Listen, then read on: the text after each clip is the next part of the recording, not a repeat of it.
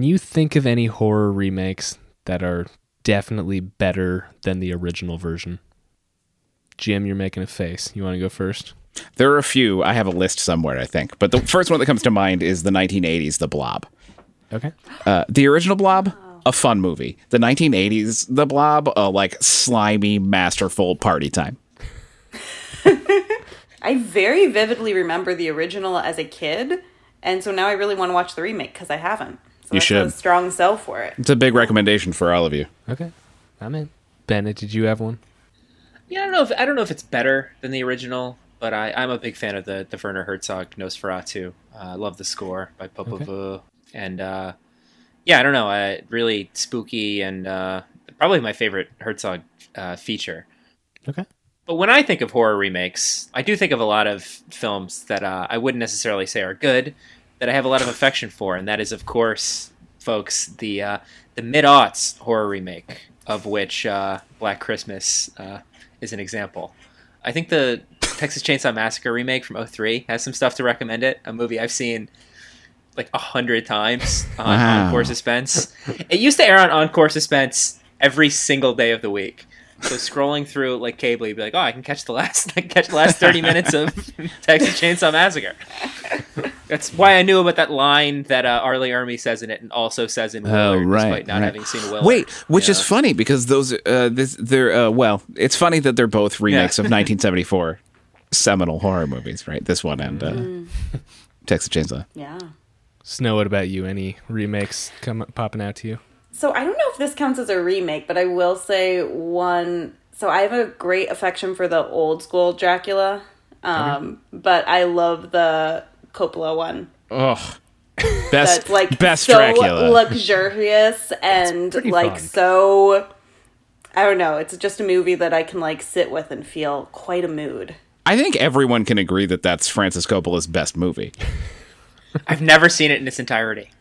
What? You of all people. Wait, because Barry, you I'm kinda lost shocked. interest, Bennett, or did you fall asleep? What happened? Is it just self-loathing? Honestly, I think it was that. I think I started it late, and it's a long movie. I think I've seen an hour and 40 minutes of it. Yeah, It is. I should go long. back to it. I think it's on Netflix. There's plenty of ways to watch it. I don't know. It's a tough sell too, as one to convince other people to watch because it's so long. So I don't know. You need better friends.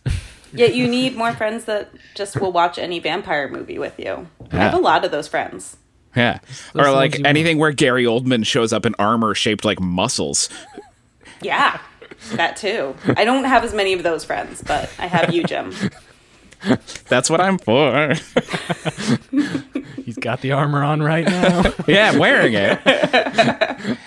I will say I love the Invasion of the Body Snatchers. 1976, or the Philip Kaufman remake. The thing that stands out to me about that one is that it is both a remake and kind of a sequel, because essentially it's the same story being told in almost the exact same way, but it's going from the rural version to it's San Francisco. I wrote about that for October Horror a few years ago, and I was going to say I never thought about it that way, but I'm exposing myself as not having read your piece from a couple of years ago. What a terrible friend I am. it's fine, Jim. Yeah, I don't care. I'm going to go back and find it. I'm going to read it. I'm going to read it as soon as we stop talking. It's okay. You already said you don't read. So, It's true. I don't.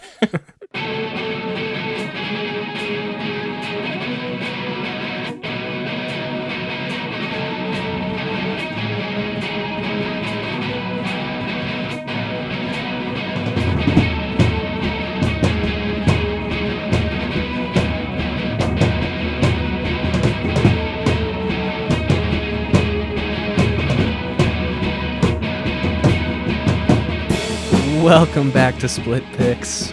We are continuing a conversation we left off yesterday. We talked about Bob Clark's 1974 Black Christmas in the last episode, which Bennett called it the greatest movie of all time. It's my second favorite horror movie of all time. There's some high praise being thrown at that movie. It's kind of an indisputable classic. But we're here now because in the years 2006 and 2019, there were remakes of this movie. So we're diving into those. I can't say I'm as excited to talk about these two as I was about the original, but there are a lot of interesting things about this.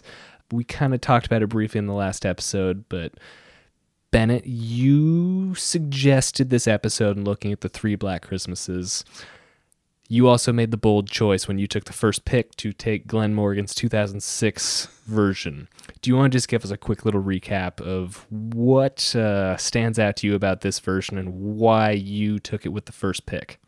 So obviously, when we talked about the original Black Christmas from Bob Clark yesterday, great conversation yesterday, everyone. We talked about, as you kind of always have to in talking about that film, about the many ways that it kind of tees up John Carpenter's Halloween just a few years later. What's very interesting about Black Christmas '06, Black Xmas as it was stylized, is how much it tees up Rob Zombie's Halloween, which would come out just a year later. A film that, much like this, Black Christmas, takes a kind of mysterious killer and gives you an incredibly, grotesquely detailed backstory in a very, very Dimension Films style. Watching this film several times over the last week, it struck me that it's like the closest thing we'll probably ever get to a feature-length American Horror Story episode. Besides, the various two-parters they've probably done over the years. It really is a film that just seems committed to both taking every element that anyone might conceivably remember from the first Black Christmas and really dialing it up, and then also explaining it, which I'm not as keen on. And then also taking every conceivable bit of Christmas iconography, Christmas paraphernalia, and perverting it in some way, alongside all of the stuff from the first film. And while that is maybe not the stuff of a film that I would ever recommend to another person, it's not nothing. It's certainly a film with a point of view. There's something going on here in this film for sure. I think you can also tell. Yeah, I don't know. Oh, sorry. Oh no! I was just gonna relate it to Giallos again. I mean, it's like you can do it. Wrap it back. Just I don't know. Watching all of these what most people would say are objectively bad gialli recently. I don't know. Maybe it just got me in the mood to watch a movie that's just fully how stylishly can we shoot someone's eyeballs being pulled out or something. Probably worth mentioning real quick. We're being joined today by Bennett Glace. Bennett, hello. Hey, everybody. Ooh, there's a spooky, chilly breeze blowing in here. Ooh, creepy Christmas. Oh, it's creepy Christmas. Jim Hickok, you are also back with us. How you doing? I am good again.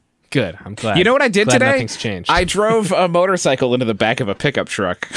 Is that for real? Yeah. The little ramp? Not on purpose and not at high speed. We were both And at a not stop. up a ramp? No, not up a ramp. I wasn't trying to jump it. I was just we were both stopped and the other lane was moving and I was like, I'm going to pull into that other lane, and I misgauged space and I bumped my fender into his bumper. No one was hurt. He waved at me and laughed, and we all drove away. See, when you said into the backup, I pictured into the bed of. I drove it up into the bed of it. That wouldn't be a story, Bennett. I put my motorcycle in a truck and then drove it somewhere. Yeah. By accident? I don't know. I mean, I would love if I He accidentally could have got a jumped little ramp down or something. Yeah. I do think about that when you see those car transports, you're like, could I, in a car or a motorcycle, you're like, could I get up onto there and just ride this for a while? Get some free gas mileage? All right. It's expensive. Finally, Snow, you are also back with us. How are you? I'm good. I got my tree all decked out, my Yule tree, so I'm all ready for creepy Christmas. What'd you put on it? Perfect. What's your favorite thing that's on it? Do you have a Billy on top? Okay, so no, I don't. little An yellow eyeball. guy? We should get eyeballs. Yeah. Oh man. Okay, that might have to happen. So this isn't a thing that's on the tree anymore, but I like that before we got around to decorating it, because it took us a solid week because we just moved and life is chaos. But my friend decorated it with her fairy wings, which I found very appropriate. She just That's cute. put fairy wings around the tree, so that was the tree we had for a week. It was nice. Not quite creepy Christmas, but some sort of take on Christmas. Yeah. That's a good way to do it, yeah. So, Snow, you had the second pick for the Black Christmas choices. I did. And you went with the 2019 version. Yes. What is it about that one that you wanted to talk about, and what stands out to you? So what stood out to me was that I thought it was a lot better, and I liked it a lot better than other things that are kind of like slapping you with the be woke fish. Yeah, I felt like it was well done in many of the scenes, and I kind of liked it. Like the 12-year-old girl in me, I was like, yeah, I would love to see a movie like this when I was first like starting to watch horror movies and things, which I did far too young. Yeah, no such thing. And then I also just didn't want to be a coward, like I said last time. So we got one of those. So. Hey, Jim, in your defense, you didn't get to pick because you had the. I only pick. like good movies.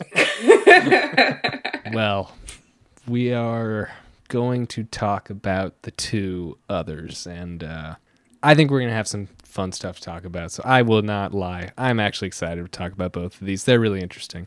But Bennett, I wanted to start with this because by all accounts, Glenn Morgan's 2006 version is a sequel that was made decades after the original, but it shares the name, kind of like how Scream, Halloween, and basically every horror remake or sequel right now is doing. It leads us to assume it's a remake, but is this film really ahead of its time because of how it was named? So it's interesting that you say that. I've heard people say that too, that this is really like a sequel, that we should take this as a follow-up to the events of the first film. I don't know if that's true, because like, wouldn't the Miss Mac here then like have to, is this Miss Mac's like daughter or something? I don't know.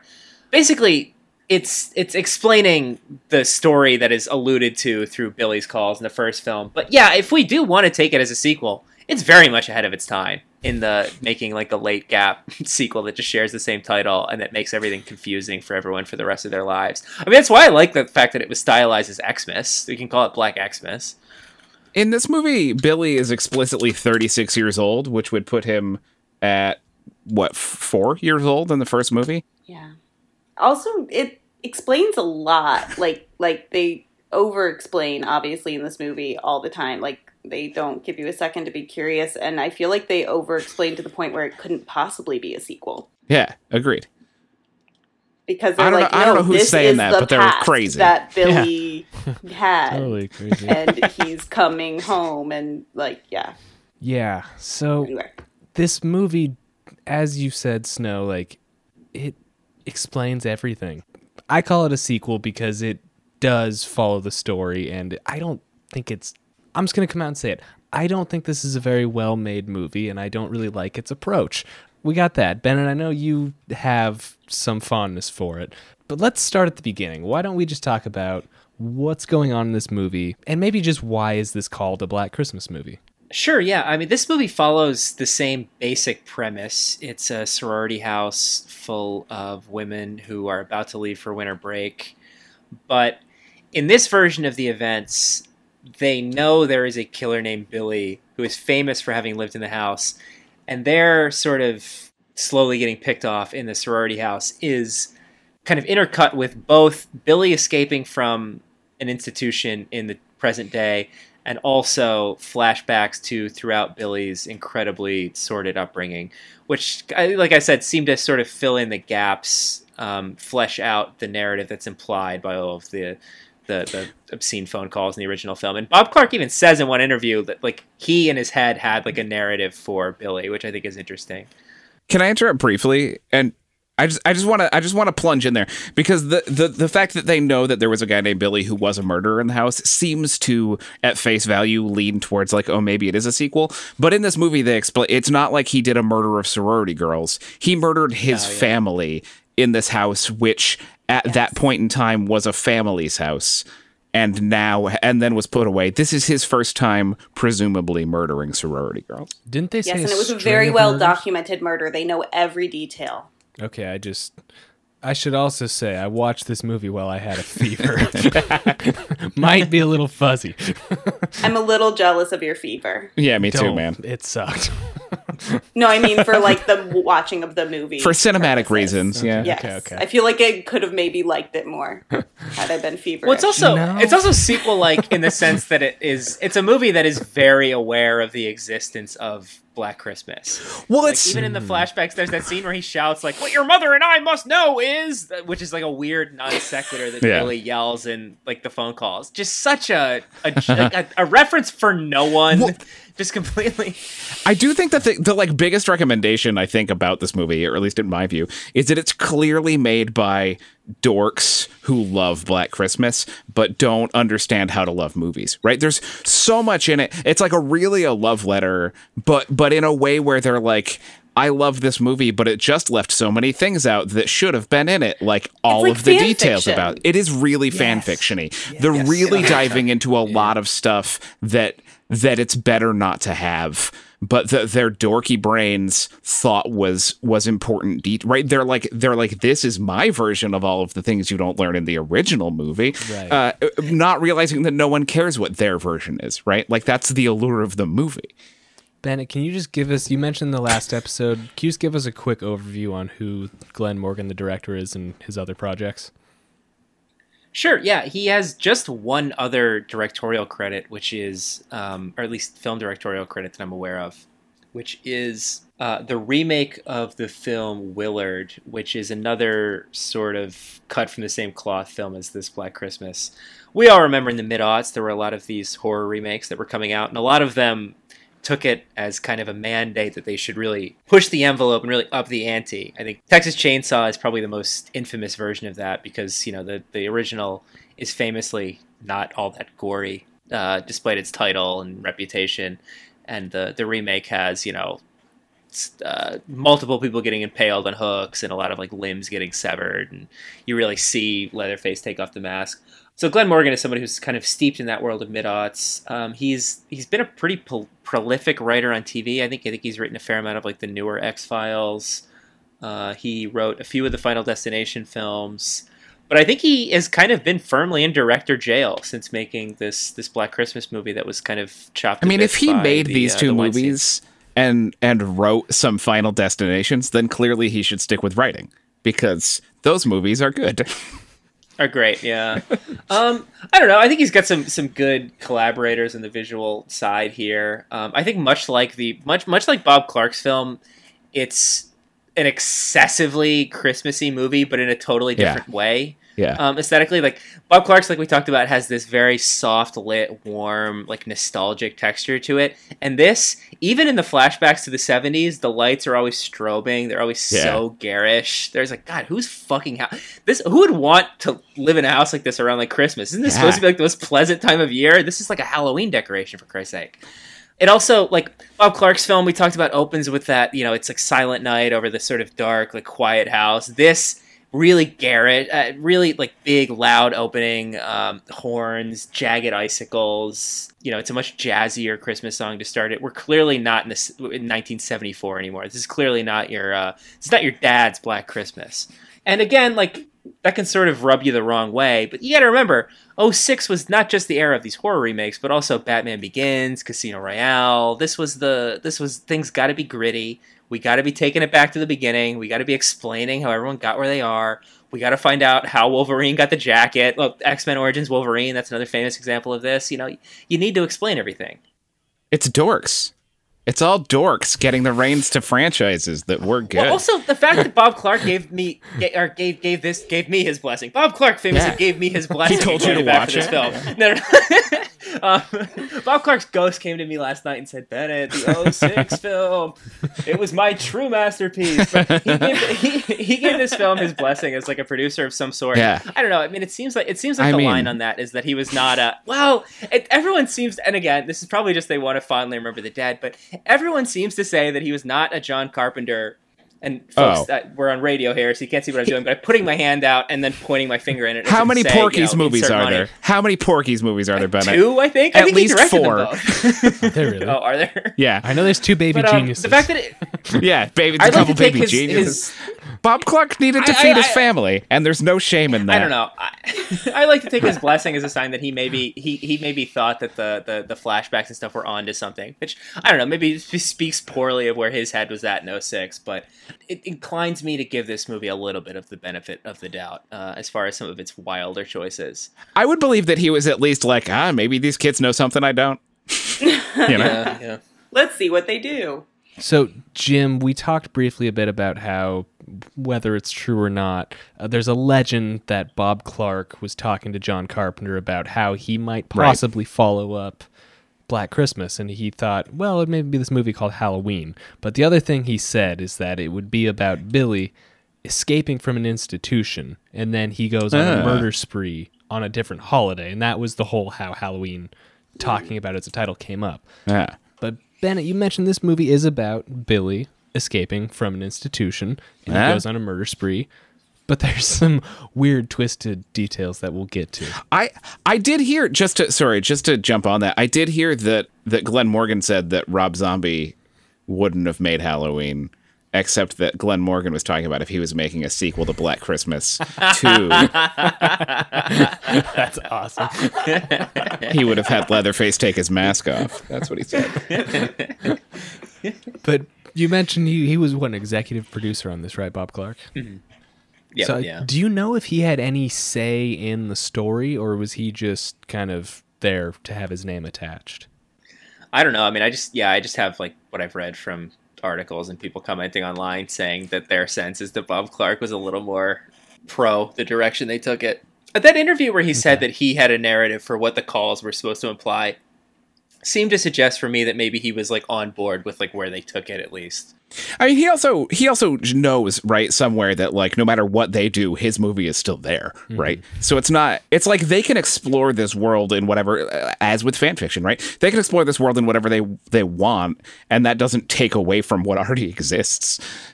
I mean, I think he knew that like there's no such thing as bad press. Like this movie existing can only draw more attention to his film, right? You know, and if people love this film, they go back and watch it. If people hate this film, they go back and watch it, and they like it all the more. I mean, that was maybe certainly he my signed experience. on to it knowing it'd be terrible, so that people would look at his and be like, "Look how good it is." Possible. Again, I mean, it's already good, but No, that was my next thing, because we'll kind of get to the reaction to this movie later. But I read that because this movie did not do well monetarily or critically. And I read that before he died, Bob Clark had started working on an actual Black Christmas 2 that he was planning to direct, but he died. Bennett, I didn't go too deep into that story, but did you come across anything about that? I've heard that too, and I wonder if that's a little bit of an urban legend. I've also heard that there were going to be remakes of Death Dream and Children Shouldn't Play with Dead Things. He's probably in talks with various people at various times for all those, right? Yeah. Probably. Yeah. He's a great what if director for sure, because he died, kind of tragically and untimely and tragically. He was killed by a drunk driver in I didn't know that. 2009. me neither. Yeah, that is sad. Okay, so Bennett, you've mentioned this movie is a little... To move on to a sunny note, how about some incest? Whoop, whoop, whoop. Little extreme, but it is unfortunately worth mentioning that the Weinstein brothers had a very heavy hand in editing this movie. I don't know if you want to take it from there, but like this movie is extreme in ways that I think the director had no intention of it being. So, yeah, in addition to everything they're now infamous for and were infamous for a long time when it was like an open secret, I think the Weinsteins were also infamous for having a pretty heavy editorial hand over both films that they commissioned and films that they bought. And this is definitely one where that was the case. I think the Billy escaping stuff was all shot after the fact, is like what I've read. Oh, interesting. Or at least made more prominent after the fact, because it really ruins the momentum of the opening to know that we're like seeing who the killer is while they're also setting up all of these red herrings. And then also the ending in the hospital is very much a shot after the fact sort of a thing. And then we talked about this in the first episode. They also went out and shot a bunch of extra stuff for the trailers.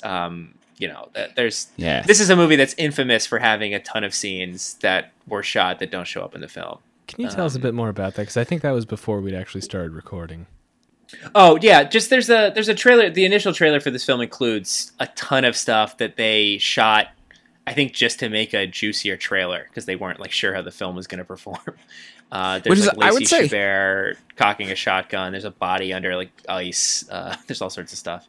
Given every choice that I know either Weinstein ever made, which is a minority of their choices, but of all the choices I'm aware of, that's the best one I've ever heard. Is to jump on and I think shoot Scream a bunch of 3 extra is actually stuff. the best decision they ever made, but I don't know. Because Scream 3, that was going to happen. But, like, jumping on and shooting extra material just for promotional purposes is pretty genius. I cannot wait for your next movie, Jim. Your trailer's going to be bonkers. Me too. Yeah. Oh, yeah. Can't wait for the next trailer of your next movie. Yeah. Forget the actual and then to watch the artwork. movie and be like, the plot is not at all what was represented in the trailer. There were characters who didn't exist in the trailer. There were characters in the trailer who aren't here. Yeah. It just has to sell the tone and idea. Who cares? Who cares about details? Details, again, for dorks. Oh, there are so many lines from this movie that I instantly recognized as You were like, lines. they're calling Do back. you want There's a Christmas cookie? Is that Santa's reindeer? So many. Yeah, they're so upset. What else there's a bunch of stuff that they did where you're like, oh, it's like things that are little tiny throwaway bits in the movie that they're like making a big point of putting into this movie. I wrote some down, but I can't find them in my To notes. cut a trailer or for the fans at home, yeah. To be fair, both sequels have a lot of callbacks, but For sure. That glass unicorn, I'm glad the glass unicorn comes back. I'm also glad that all three movies are really about phones.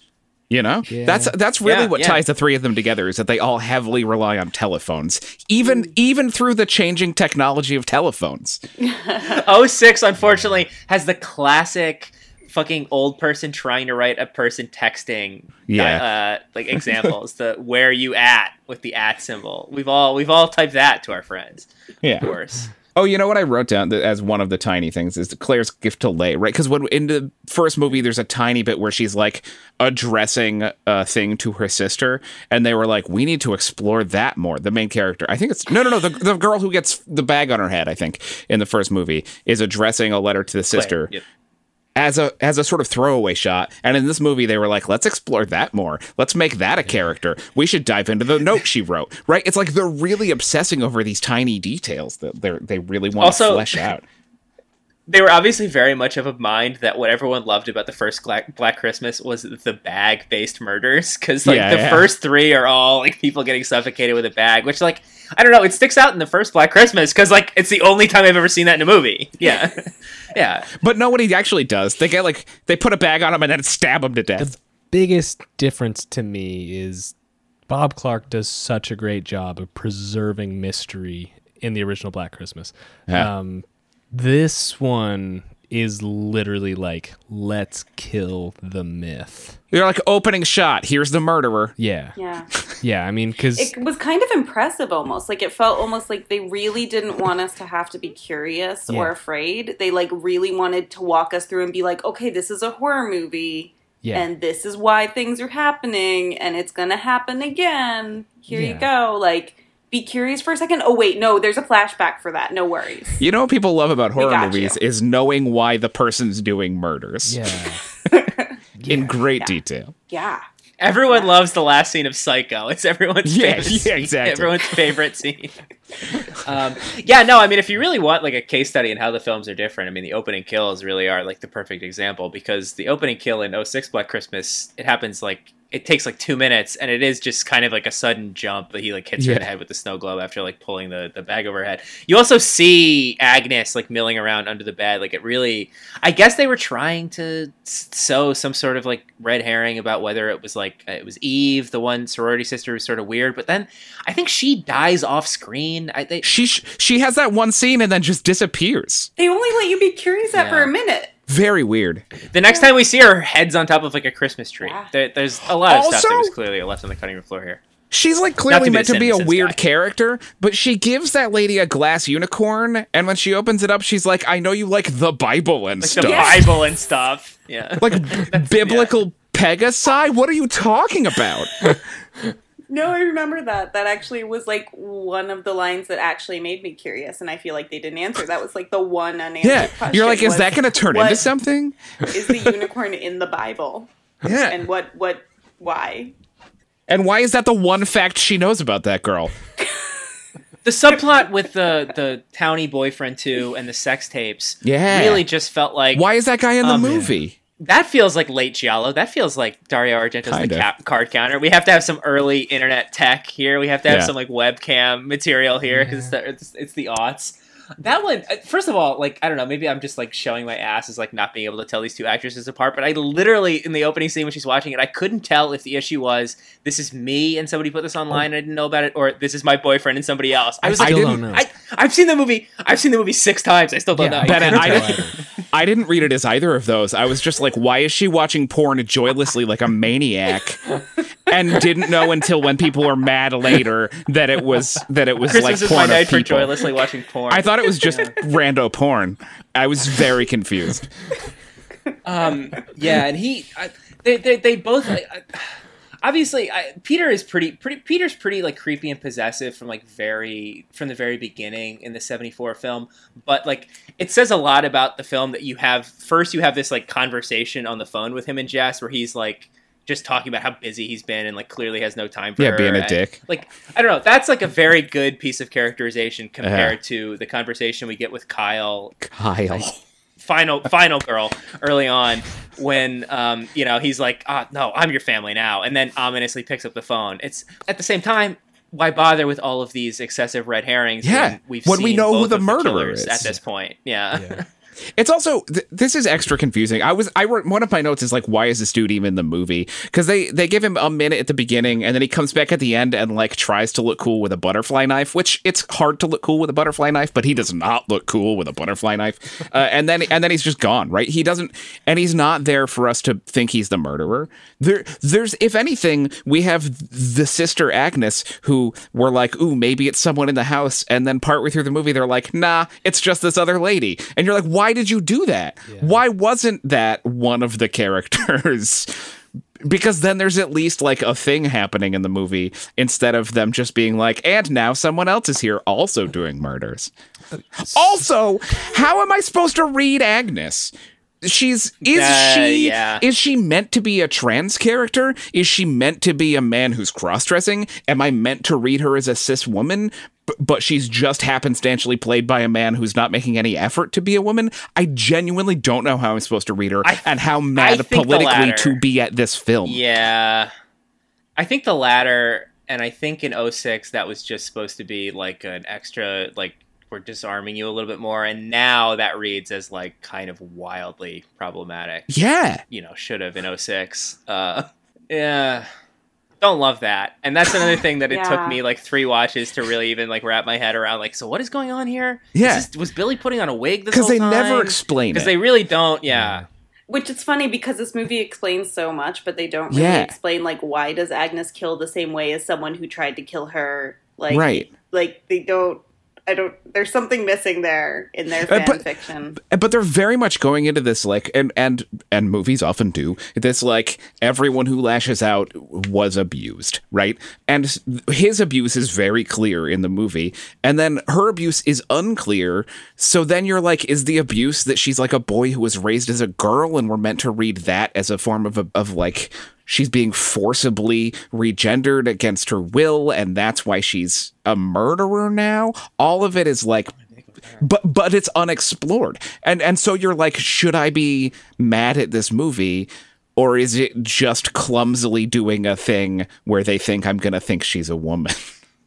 I felt like it was very clearly the latter. Like, I didn't even wonder if I was supposed to wonder about that because of the way the movie was. I feel like they would have told me if I was supposed to wonder. Yeah. Like, that's how I felt watching the movie, because they so hit you over the head with everything that it just felt like it was badly done, that part. They were like, she witnessed a murder, so that explains that she's a murderer.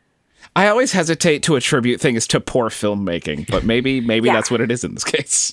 No, and I get that, and I like looking at like, ooh, was that a choice? And I just don't get why it was a choice, but I I don't know, so much about this movie felt so flat to me that I just didn't, I guess I didn't extend it. You were like, grace. oh, something.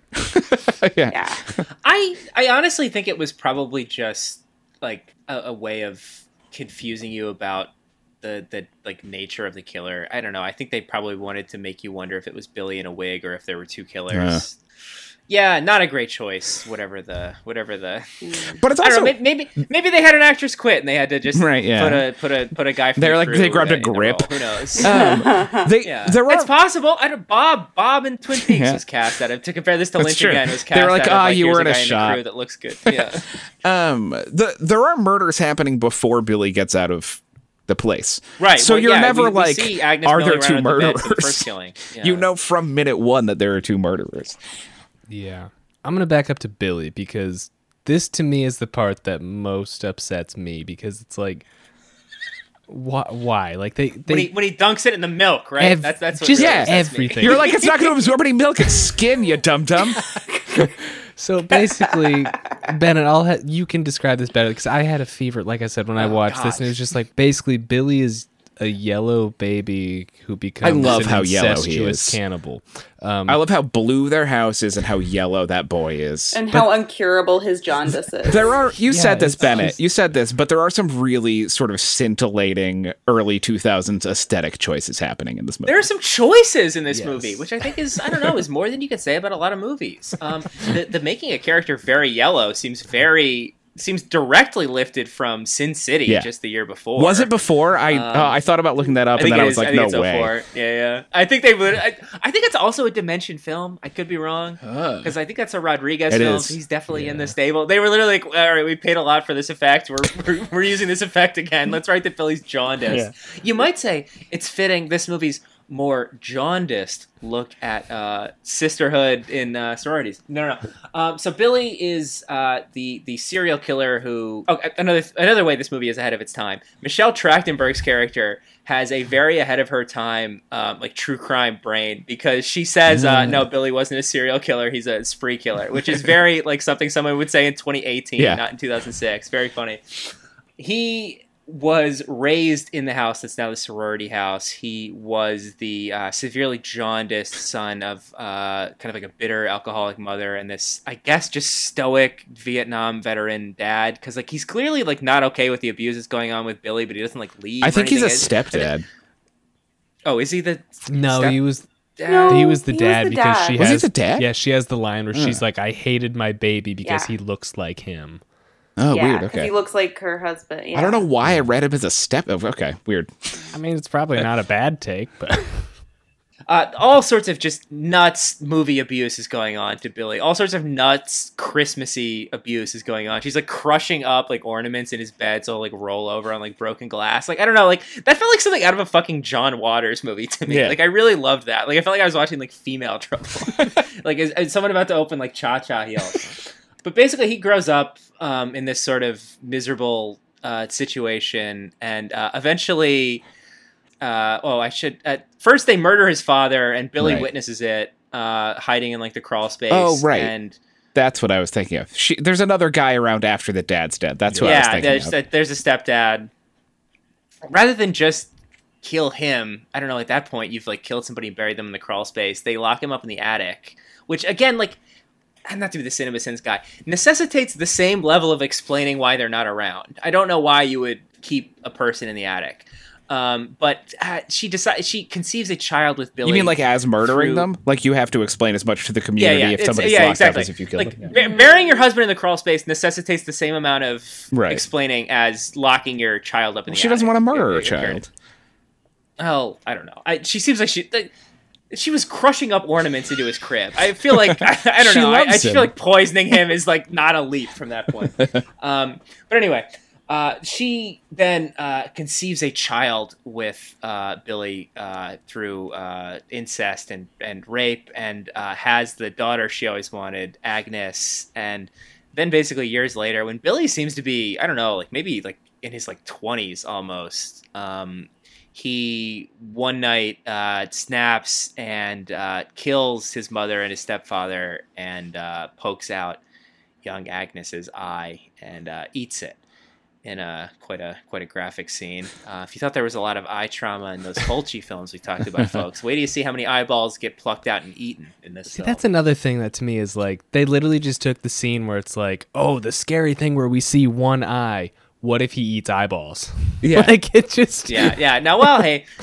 and then he turns his mother into Christmas cookies and cannibalizes her. Yeah. I mean, And, he turns it's really a gross. little bit of her. Not most of her is just a dead body. I guess it's mostly just like skin. Yeah. But yeah, the cutting with the Christmas cookies is really visceral. Yeah. But what really gets me is he dunks it in milk and takes a bite, and you get a close up of teeth. It's really, really revolting. Yeah. I think my disdain, my disgust around the subject of milk has come up on the podcast before. Many I feel like times. We talked about Neil Young. We talked about the milk. Yeah. Really bad. That's the one scene for me. If I'd been in a test audience, I'd have been like, "Lose the milk." Incest fine, jaundice fine, milk Gross. No. We should probably wind this movie down. I'm so glad, before you stop us, I'm so glad that they brought Andrea Martin back. I love Andrea Martin. Big SCTV fan from Small Times. I'm so glad they brought her back to be the house mother, and I'm glad that she doesn't... The first house mother, I don't remember her name, Mrs. Mack, right? Mack, She dies pretty early in the movie, and in this one, they're like... pretty brutal, They're like, we're keeping her around. She's fun to hang out with. She doesn't die until pretty late. And she's not killed by anybody. She just gets freak accident She gets kind murdered. of a fun comedy death. She doesn't get like she doesn't get like split open or something. Yeah, she gets killed by an icicle. Yeah, randomly falling. So a little bit of a weird and bummer. random. Yeah. Well, they show the icicles so many times. It's like, well, something's gonna... I figured like they'd like stab Billy with one, but it's like... But that's a very like Giallo move. Really? This like fetishistic close up of something that's going to end up, It's also a splitting very his head Giallo open, move to be you know? like random death in the middle of all of this very intentional death, right? It's like, what are the chances? Yeah. Die by icicle with 2 murderers in the house. Right? Can I just say the part that bothered me the most? I've seen this movie 3 times and I couldn't remember a single person's name. But one of the women is smoking. Besides Kyle. Yeah, so one of the women is smoking on the front porch and like the icicle drips and like puts her cigarette out. And so she just like perfectly drops it through one of Billy's like peek holes in the porch. It's like, really? No. Oh, I like that. I think that's a nice move. He also at one point is looking through a tack hole. I feel like I'm being the Cinema Sins guy about a movie that I like, or that I thought. Well, I'm defending. I do think there are so many peepholes in that house that it's weird that no one is questioning it. Right. Yeah. They're everywhere. Piles. Yeah. I will say at least they show a pile of butts down there. So I think that's the hole they Yes. put the Yeah. cigarettes in on purpose. I believe that that's Okay, a regular. that's She's like, Yeah. drop it down the hole. Still, it's just But like, yeah. no. It wasn't a great scene. But also, you're right that like direct line between the 3 means that Icicle was dripping straight in Billy's eyeball until he dropped the cigarette. So I think this is probably going to come as a surprise to no one. Jim, you look really excited. What's up? I was just going through my notes. There's one other. It's like most of this movie is like pretty grimy mid-2000s murders when there are murders. But there's one where Agnes just throws an ice skate across a room at someone and that kills them, which is like cuckoo bananas. There's no way. Michelle Trachtenberg, Yeah, it's the Ice Michelle Princess Trachtenberg. herself. Yeah, right. Yeah, she like it's not like she like punches her with it. It's not like she does something like grimy and slices her open. She just whips it across a room and it hits her and she dies.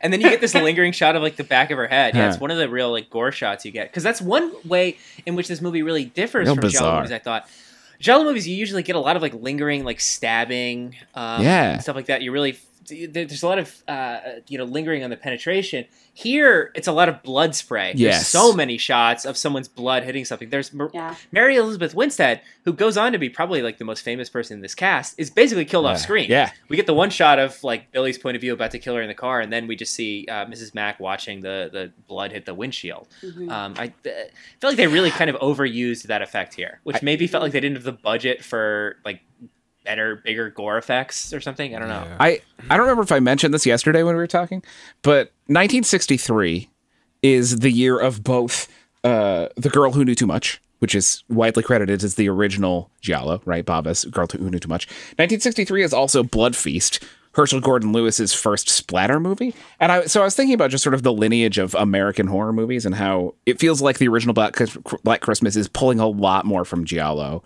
than for sort of what was happening in America up until then. But this movie, as you just sort of alluded to, is very much more on the Herschel Gordon Lewis train, right? It's not about the sort of like watching this like upsetting body moment and feeling the black gloved killer doing a thing. It's very much more on the like, we're just going to watch a bunch of blood shoot out of somebody and splatter on a wall. Yeah. Because the one real like lingering, the real lingering stuff you get is afterwards in like Agnes's lair when we've got all the eyeless corpses. That's the real sort of like lingering stuff we get. It's all kind of like aftermath.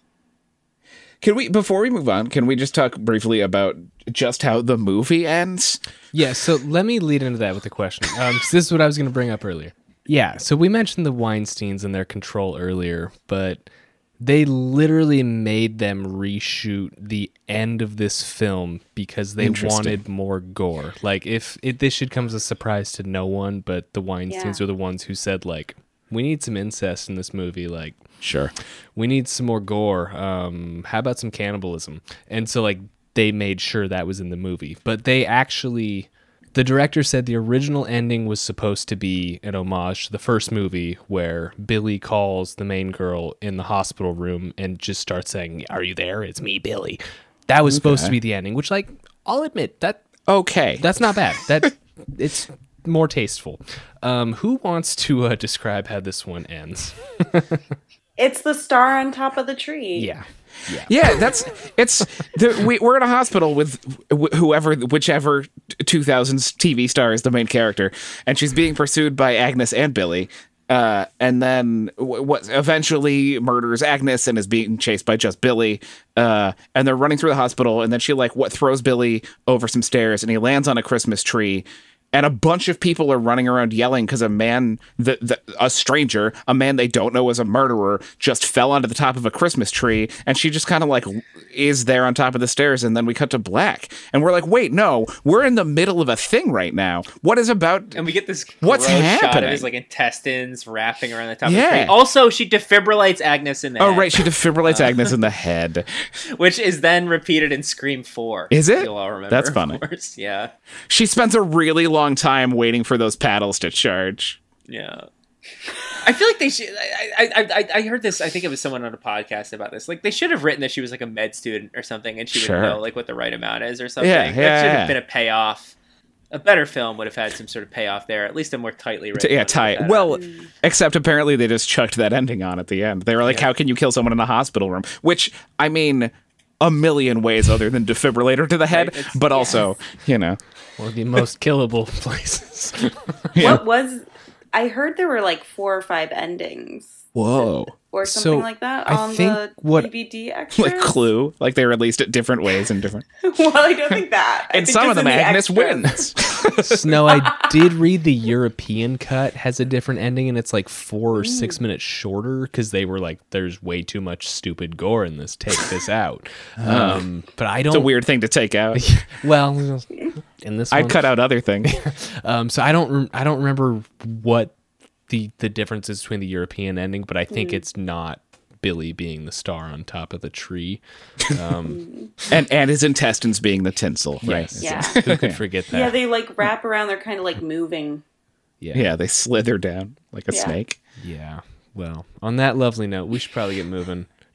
Who's got... Anyone want to get any final thoughts out about this one? I mean, it's an interesting remake. Folks, check it out. I couldn't do it a second time. I was going to be a trooper and like watch it a second time to have more thoughts, and I just couldn't do it. I think it's worth at least flipping into it to see how yellow the dude is. They put a lot of effort into yellowing that guy, and I think it's worth seeing. Yeah, the yellow baby's pretty hilarious. I'll give you that, Jim. Yeah, Snow, I'm with you. It's like I don't need to see it again. It's Also, whoever plays Billy's mom is funny. She has like a whole scene where she talks with a cigarette hanging out of her lip. Or she's like puke into a coffee cup with a cigarette in her mouth. Yeah, she's good. I'd love a vodka swilling movie parent when I can get one. Yeah, folks. Listen, it's not a great movie. If you're looking for something tasteful to share with the family, this is it. If you're looking for a remake of Bob Clark's wonderful film, if you're looking for something that will even remind you of Bob Clark's wonderful film, besides in the title and the name of some characters, you probably don't want to watch this.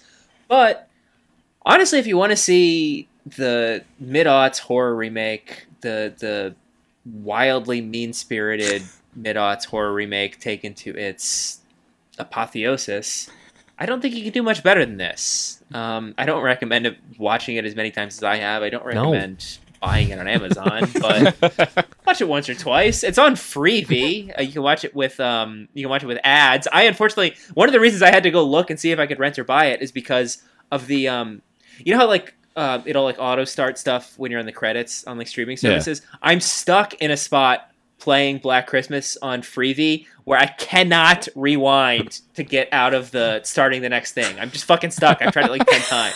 So I had to buy this movie for free, folks. Don't end up where I am. Watch it on Tubi, like a real movie lover.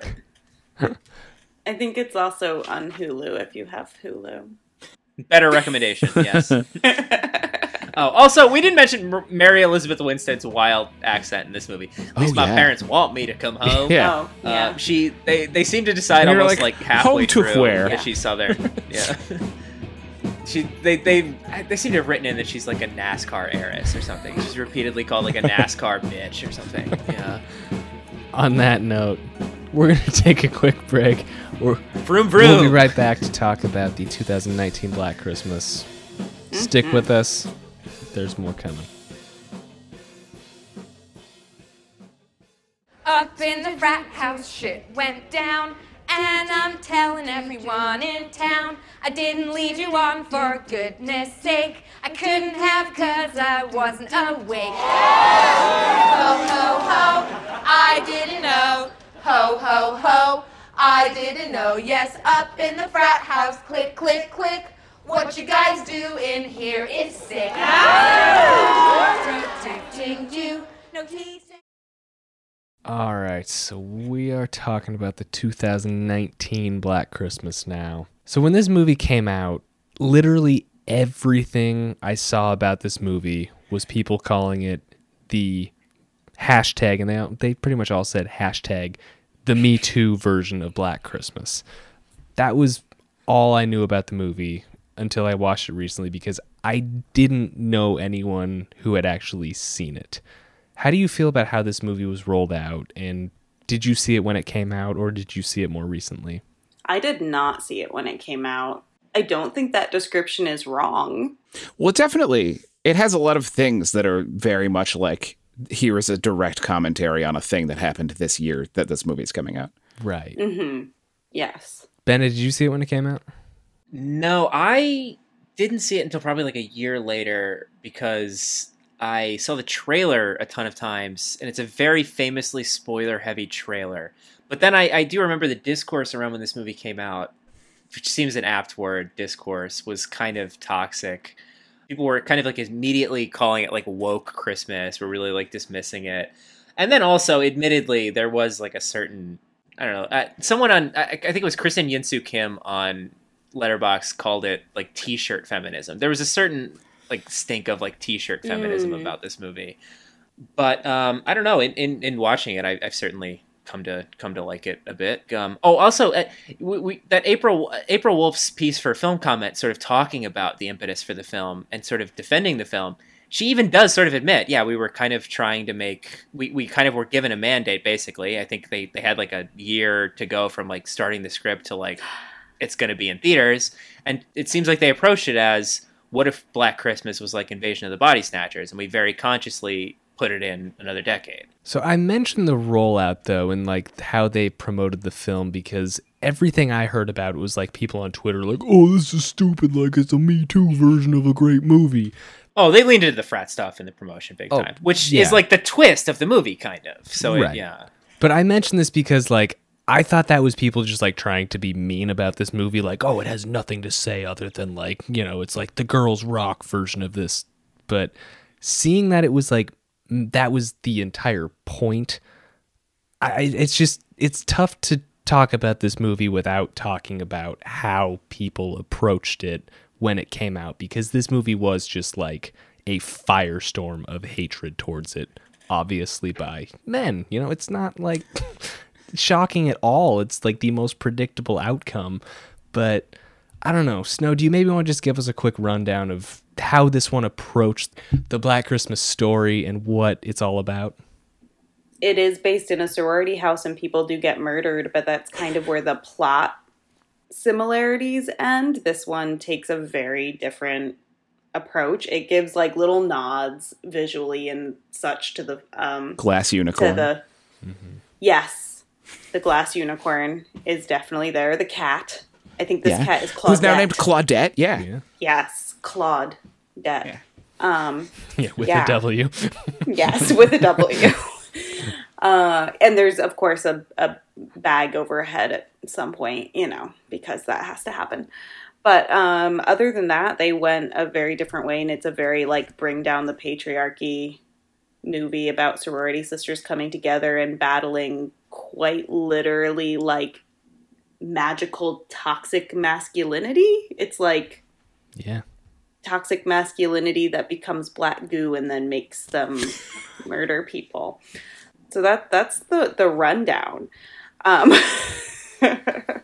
It's very, very 2019, very, you know, right now. So something I really liked about the movie, and I thought it did really well actually, is it started out in like a different sorority house than we see for the rest of the movie. And I kind of loved that, and it didn't come around till the end. And I think it was a really, one, it like doesn't pretend like the audience is dumb. It's like, okay, you can kind of remember that and we can go do something else for a while. But it also kind of brought home that they were trying to make something that felt universal at this moment and felt very like a commentary on things going on everywhere, not just in this one little microcosm of like, oh, there's a murderer in the house. Yeah, I actually liked that first scene. It's it comes out strong, but I can't say it holds it up. How do you feel about that first scene? Because it is kind of a shocking, like, oh, okay, there's something weird going on here. I thought it was interesting that it feels like it includes like references to like a part of like Halloween that we don't associate with Black Christmas. There's that scene in Halloween where Jamie Lee Curtis is trying to get help and like no one comes to their door. This seemed like sort of calling to mind that. We really get like humanization of the victim from early on too. I'm sorry to say like the victim there. That's maybe a product of the fact that we're talking about a horror movie. But you know, I think as has been noted by people writing about the film, like as she's about to be killed, she's like, I'm sorry for whatever happened. You know, it's clearly we're immediately in a milieu where like the women in this film are on their guard and are like expecting something like this could happen. And I think that's captured pretty well in that early scene, the sort of menace surrounding the characters, and also like their reactions to it puts you in, you know, a spot where like this sort of thing is like maybe more commonplace, where like horror movie scenarios are like existing in real life. Yeah, about a couple of the other movies, we talked about how it kind of like set a very different Christmas tone with each movie. Like the first one sets a very like 70s warm fuzzy Christmas tone. The second one has this more like garish jazzy, and this one I just keep remembering that animatronic bear hand that was really creepy while she's trying to knock on the doors, and I felt like that like weird kind of over the top front yard was effective for me for setting like a very modern Christmas tone where she's kind of like lost in this weird sea of like bought fancy lawn ornaments trying to knock on a door. It's very like late stage capitalism. Yeah. As a setting. Exactly. Yeah. It's a fun juxtaposition too, because it's like here are these people who are like we're the fun neighbors, but like someone in our neighborhood is like knocking on our door for dear life, and like I'm not gonna put my slippers on and go check the door. Fuck that. Well, and then doesn't one of the like robed person, and then a robed person like knocks on the door. Yeah, answers the door. Yeah. Who I guess we eventually find out that's sort of supernatural, but at that point, you know, not knowing that, it creates like it makes this sort of milieu sort of sinister. And I also, it's not a very Christmassy movie in terms of the aesthetic compared to the other ones. There's not a lot of like Christmas lights or anything.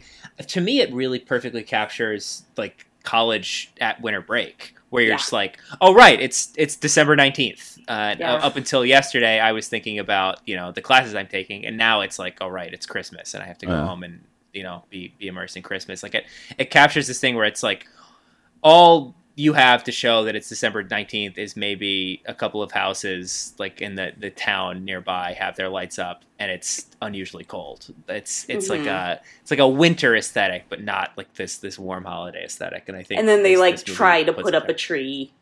Yeah. That was a nice little college scene where it's like they kind of don't know what they're doing, but the Christmassy stuff here feels like forced. It feels like it feels like it's either like a college trying to. It's either this like old stone like, imposing college trying to put on like a friendly aesthetic, or it's college students trying to be like adults having like a Christmas at home sort of. We thing. Can cook a ham. Yeah, it does do a good job of that sort of being 19 and trying to figure out how to be an adult person. Yeah, and I did like, I didn't like all of it, but I liked some of the dialogue between the women, and I thought it was very, like, realistic and well done, and, like, felt like, yeah, I've heard these conversations happen, not necessarily with me involved, but with my younger friends when I was at their college dorms. Like, I've heard them interact in these ways. It's true. It's, Bennett mentioned with the last one, there's like, clearly like adult people trying to write text messages, and you're like, that's not how people text each other. But the parlance, the like manner of speaking in this feels very honest to people of that age at that time, which I'm an old man, so like I'm maybe not the most in touch, but to the best of my understanding, it feels like pretty on point in terms of how people actually talk to each other, which is rare. It's rare to watch a movie about people who are like college age and be like, these people look and act kind of college aged. Yeah. It's written in a very online style that feels I think, mostly pretty like authentic, or at least like not cloying. I think it's funny that the app they use is called Yip Yap, which is definitely supposed to be a reference to Yik Yak. You remember Yik Yak? I don't know. I might be the only person who was at college when Yik Yak. You were also in college when Yik Yak was around. Yeah, Craig. So Yik Yak for Snow and Jim was like a location specified Reddit, basically. And one of the first big changes they did was they made it so you couldn't use it on like high school and middle school campuses. But basically it was like a Reddit localized to your college campus, and you could do like threads, and then so you could only talk to people who were near you on it. And you would start threads, and that would get upvoted and downvoted, and you could comment on those threads. But I used to it was so much fun to use it to like troll people, to like pretend like you were calling the cops on them for smoking weed. Like, you were these guys. Yeah, I would love. I would post on Yik Yak, like, well, except like you didn't have a name associated with it. It was all totally anonymous, and I think that's another change they made eventually. Is that they like, but Yik Yak was truly like the most short-lived, most toxic social network ever. It lasted like a year. That idea is, it's like it's localized. It's on your college campus. It's fully anonymous. Like that. What a terrible idea. God. I love nothing more than just like trolling people, being like, hey, whoever's smoking weed outside of Macintosh, I hope prison uniforms are in tie-dye, buddy. I just called Campo. And meanwhile, I'm out back of Bundy, high out of my gourd. I feel like you made very good use of this. Oh, I loved it. I had so much fun with you. Anyway, so one thing we talked about with the first Black Christmas episode is about the characters are just so fully formed. This is one thing director Sofia Takal said was one of the major influences about why they made it as a Black Christmas, is because in 1974, Bob Clark had these characters who were, women who were completely relatable. So I'm just curious, how do you guys feel about the characters in this film? Because I personally don't feel like they're as fully formed as in Bob Clark's version. I just found myself kind of thinking, like, who are these people? They're just a little more hollow, I think. I don't think they're as well written, I think, is the key point. I absolutely agree that they're not as well written as Bob Clark's version, for sure. Which I think is a little bit sad, because I do feel like the actors did a really good job of like relating in this very realistic way and feeling very real. But yeah, there weren't those subtle things, and the things that they do like give mention to feel very made up, very Storyland, like the fact that it doesn't have any parents, but they don't really go into why at any point or like what happened, and she's just kind of cool with it.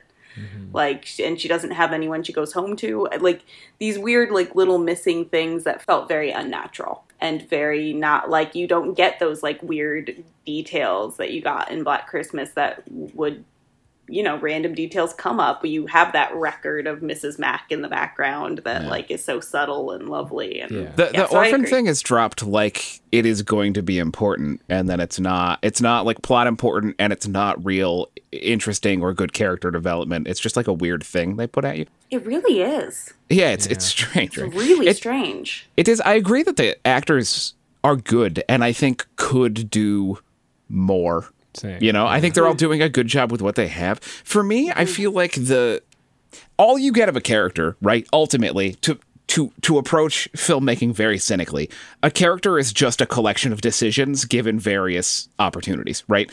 All they get to do is decide what they're going to do in various situations, and that's how you learn everything about them.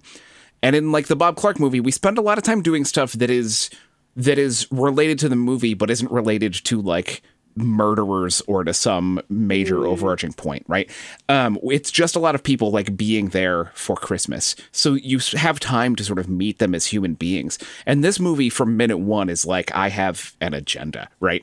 It's got stuff it is dealing with. So they're always working for business. They don't have any time to just be human beings. They're constantly trying to sell you one thing. And I like the politics of this movie. I feel like it sounds like the internet. I didn't know this movie existed until we decided to watch it. I missed all of however it rolled out and whatever the backlash was. It's easy to imagine. Pretty predictable. Use your imagination.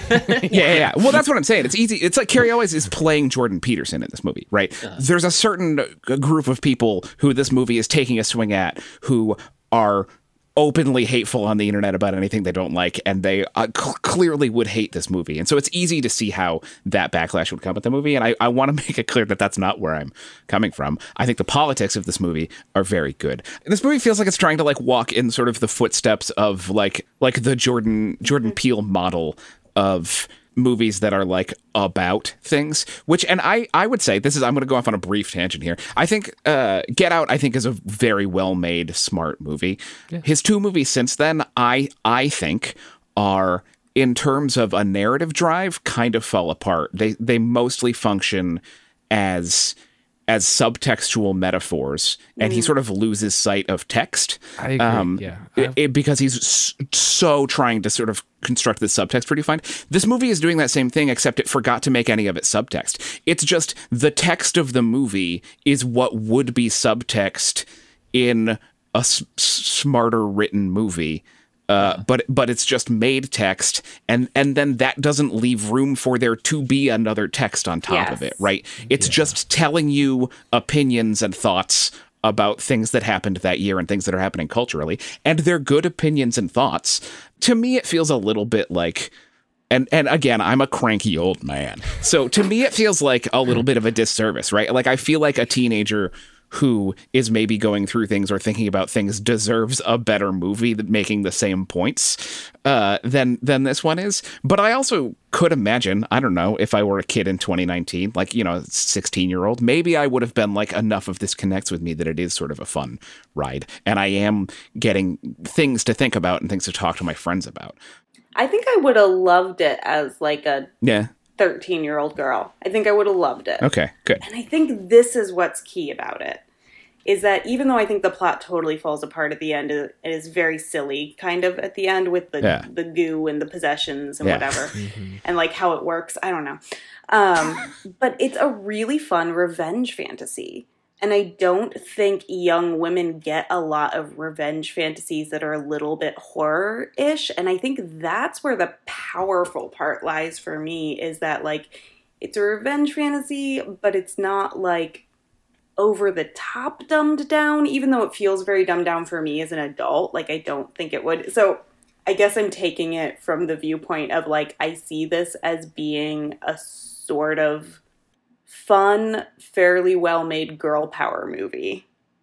Can I just say, for context, it took us almost 42 minutes to bring up that the first Black Christmas has like this pivotal thing about abortion in it. We literally had to lead into this movie talking about the politics. And like to me, that comes out as a weakness, because that to me says like there is not enough like in the script to talk about without directly addressing like the political. Well, because that's what it is. Overtones. So no, correct. Yeah, but because it is overtones. I just think it's like you have to, and I know that was like the intention of this movie is like it's so much like it's a political thing, but I think they just kind of forgot to make it a good movie, if that makes sense. Yeah. Well, and it definitely does a disservice to the characters because they get reduced to what their opinions are on these things. Yeah, exactly. Although they do have like a few nice moments, and like I do like that they don't hate each other. Yes. And that they support each other. They're I like ants. that where like in the 06 one you feel like everyone hates each other. Yes. Yeah, I kind of liked the ants thing. I thought that was the ants fun. thing though, like to me, It's it cute. seems to suggest a different script. It's a script where that came up more often. That's not like a Christmas movie. That's not shoehorned into this Black Christmas sort of thing, right? What do you mean? Like where would the ants come up? No, I just mean that it's brought up as this like big callback, this big like emotional callback that it feels like it was part of like a script that was originally called like The Colony or something, you know? Yeah, they also didn't have the conversation soon enough. Like it needed to come up sooner. Sure. I feel like exactly like that back, conversation about animals happens like 5 minutes earlier. It feels like it was part of a movie where they're starting talking about animals, and a movie about a sorority that's not necessarily a Christmas movie. That has to be about, you know. But a couple notes. I have a couple of notes. No, I've just been trying to keep up with. The one thing I wanted to say that it's unnecessarily mean that the piece from April Wolf in Film Comment where she talks about the quick turnaround. Sorry, is April Wolf one of the filmmakers? One of the co-writers. I think it's very important to note how quick the turnaround was, because I think implicit within that is Blumhouse came to us with, you're going to make a Black Christmas, because there was very much a discourse leading up to this that a woman had never directed a Blumhouse movie.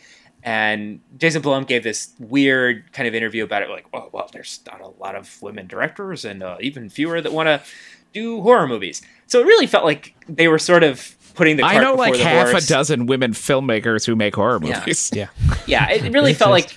I'm not even that in the scene, but I know a bunch. The whole movie felt like an exercise in, you know, covering the studio's ass and putting the cart before the horse. So it put Sophia Takal and April Wolf in a really awkward position to have to sort of probably very quickly synthesize a lot of ideas that they might have been thinking about for scripts, and then also back it into being set on a college campus around Christmas break in a sorority house where girls are getting picked off. And I think it's very important that in like the narrative of how this film got to be made, that like the short timeline is underlined. And also that like part of it was being timely was part of the mandate.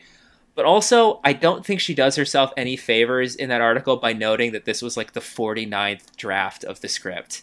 Whoa! I think she's exaggerating a little bit. She says like, we must have tossed around 50 drafts. And I wanted to say like, what does 51 look like? What does 52 look like? Please, just a few more passes.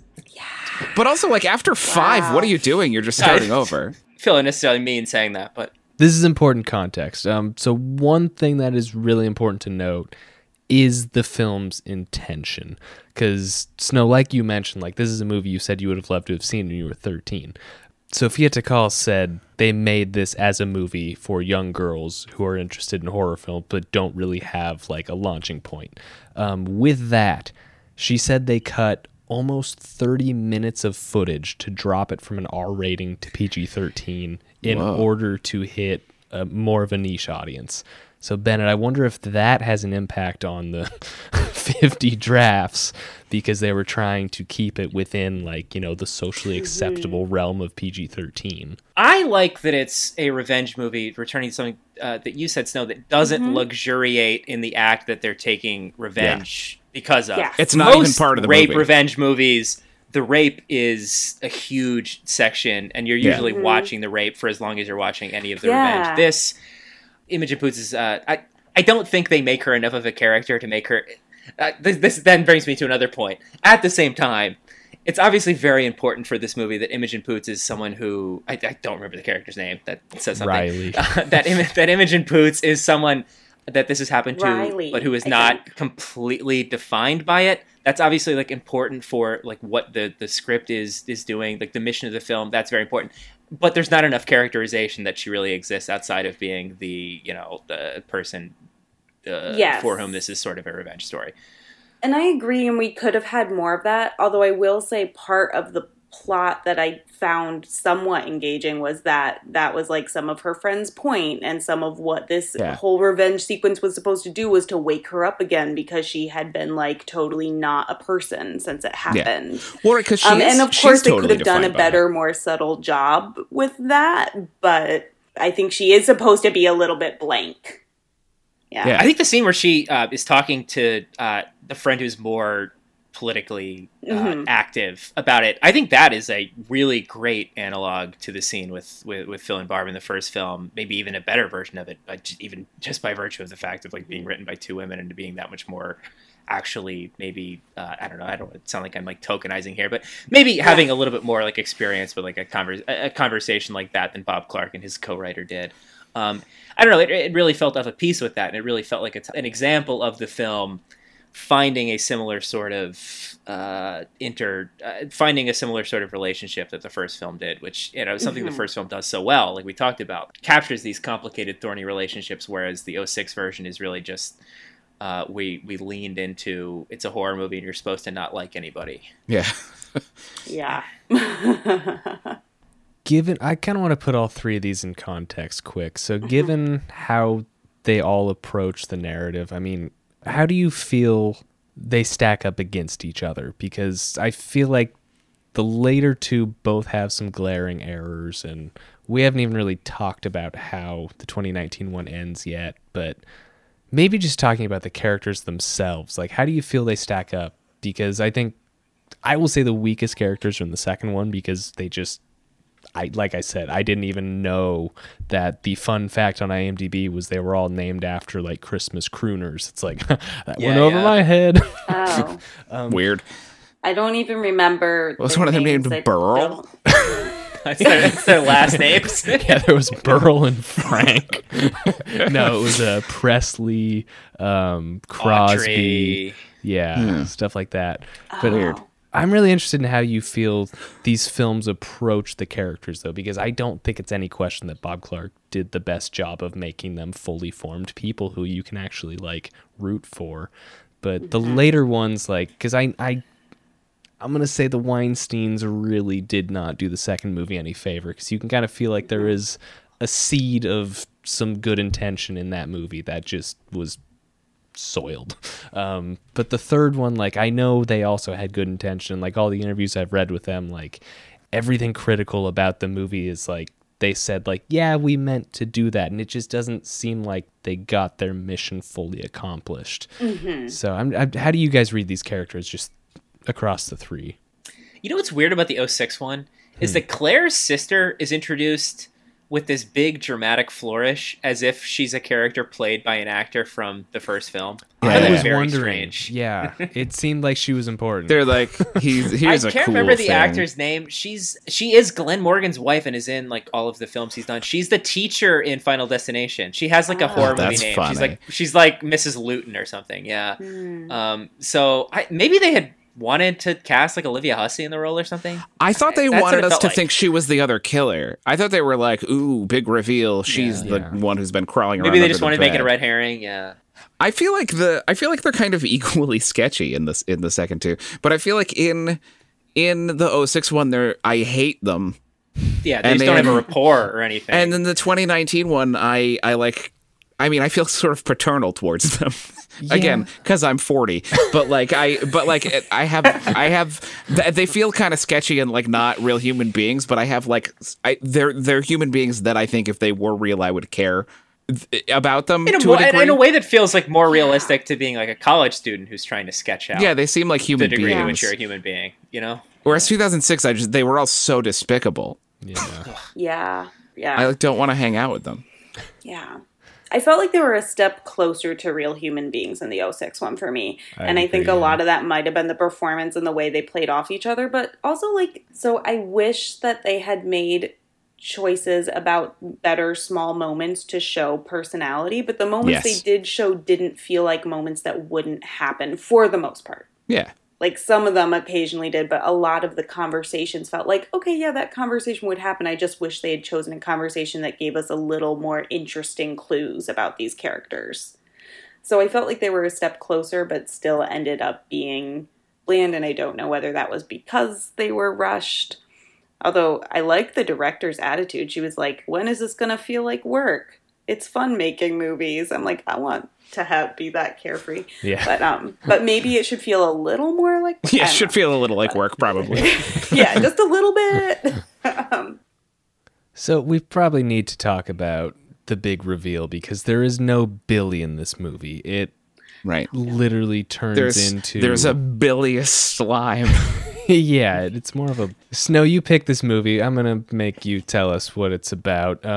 What happens in the big reveal? Because let me back up and just say, because I think this home invasion scene, when it's like, oh God, the killer's in the house, that was actually pretty good.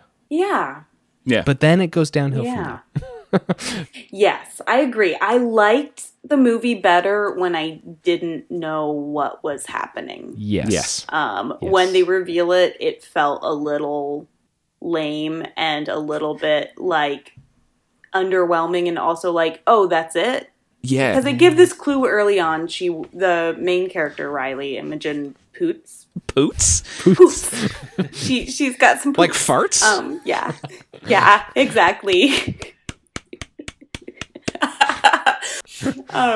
So she witnesses this like sacred ceremony with the fraternity brothers, but we don't really know there's like real black magic going on, and then later we find out there is, and we're given little hints like that, oh, the founder of the college, because they're like worshiping the bust of the founder of the college, which the politically active one had removed because he was a slave owner and a misogynist, and apparently like would kill women who weren't subservient.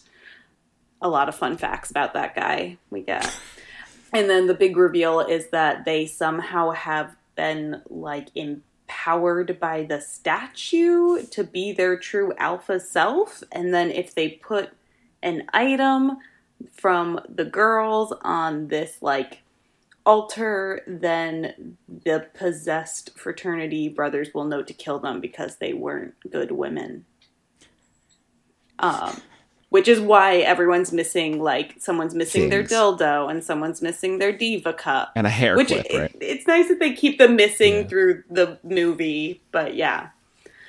So that's the big reveal. And that one of the sorority sisters is in on it because she thinks that she should be an obedient woman. I felt like both of those choices were ultimately, to me, read as, like, kind of undermining the overall political thing they were doing, right? There's like because by being like these men are all intrinsically fine, but then when they're tainted by this black slime, it makes them evil. It really sort of limits, right? Like, because misogyny comes with privilege, which is just innate, right? It's a thing you have to know is in you and know you have to fight against.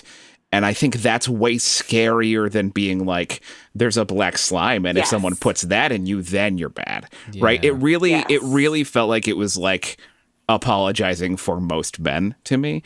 But then also in that sort of final scene where there's the one woman who's like, you could be a trad wife like me, and they're like, we'll show you, and they're like, we'll make you Imogen Poots, is that right? We'll make you subservient also. And then they break the other lady's neck. It's like, that's when you die, you escape. That's not what they should be like, we're gonna force you to be subservient. That's what's scary, right? That's what's evil and terrifying, is to make someone be less than.